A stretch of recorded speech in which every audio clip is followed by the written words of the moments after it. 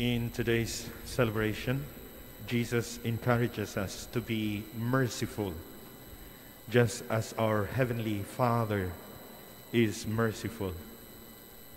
He emphasizes the importance of forgiveness and kindness.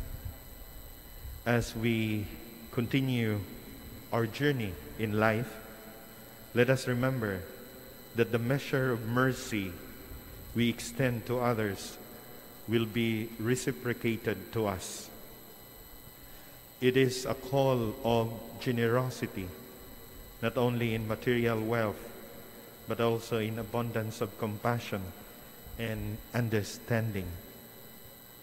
For in giving, we receive, and in forgiving, we find mercy. May we strive to embody these virtues in our daily interactions with others, to all people that we encounter in our lives. Let us be merciful as our Heavenly Father is merciful. Let us be generous in giving, knowing that in doing so, we receive abundantly.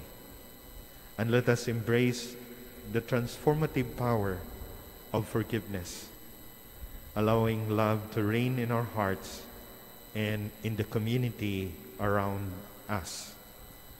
May the grace of God empower us to live out these virtues, fostering a community, a life marked by mercy, generosity, and forgiveness.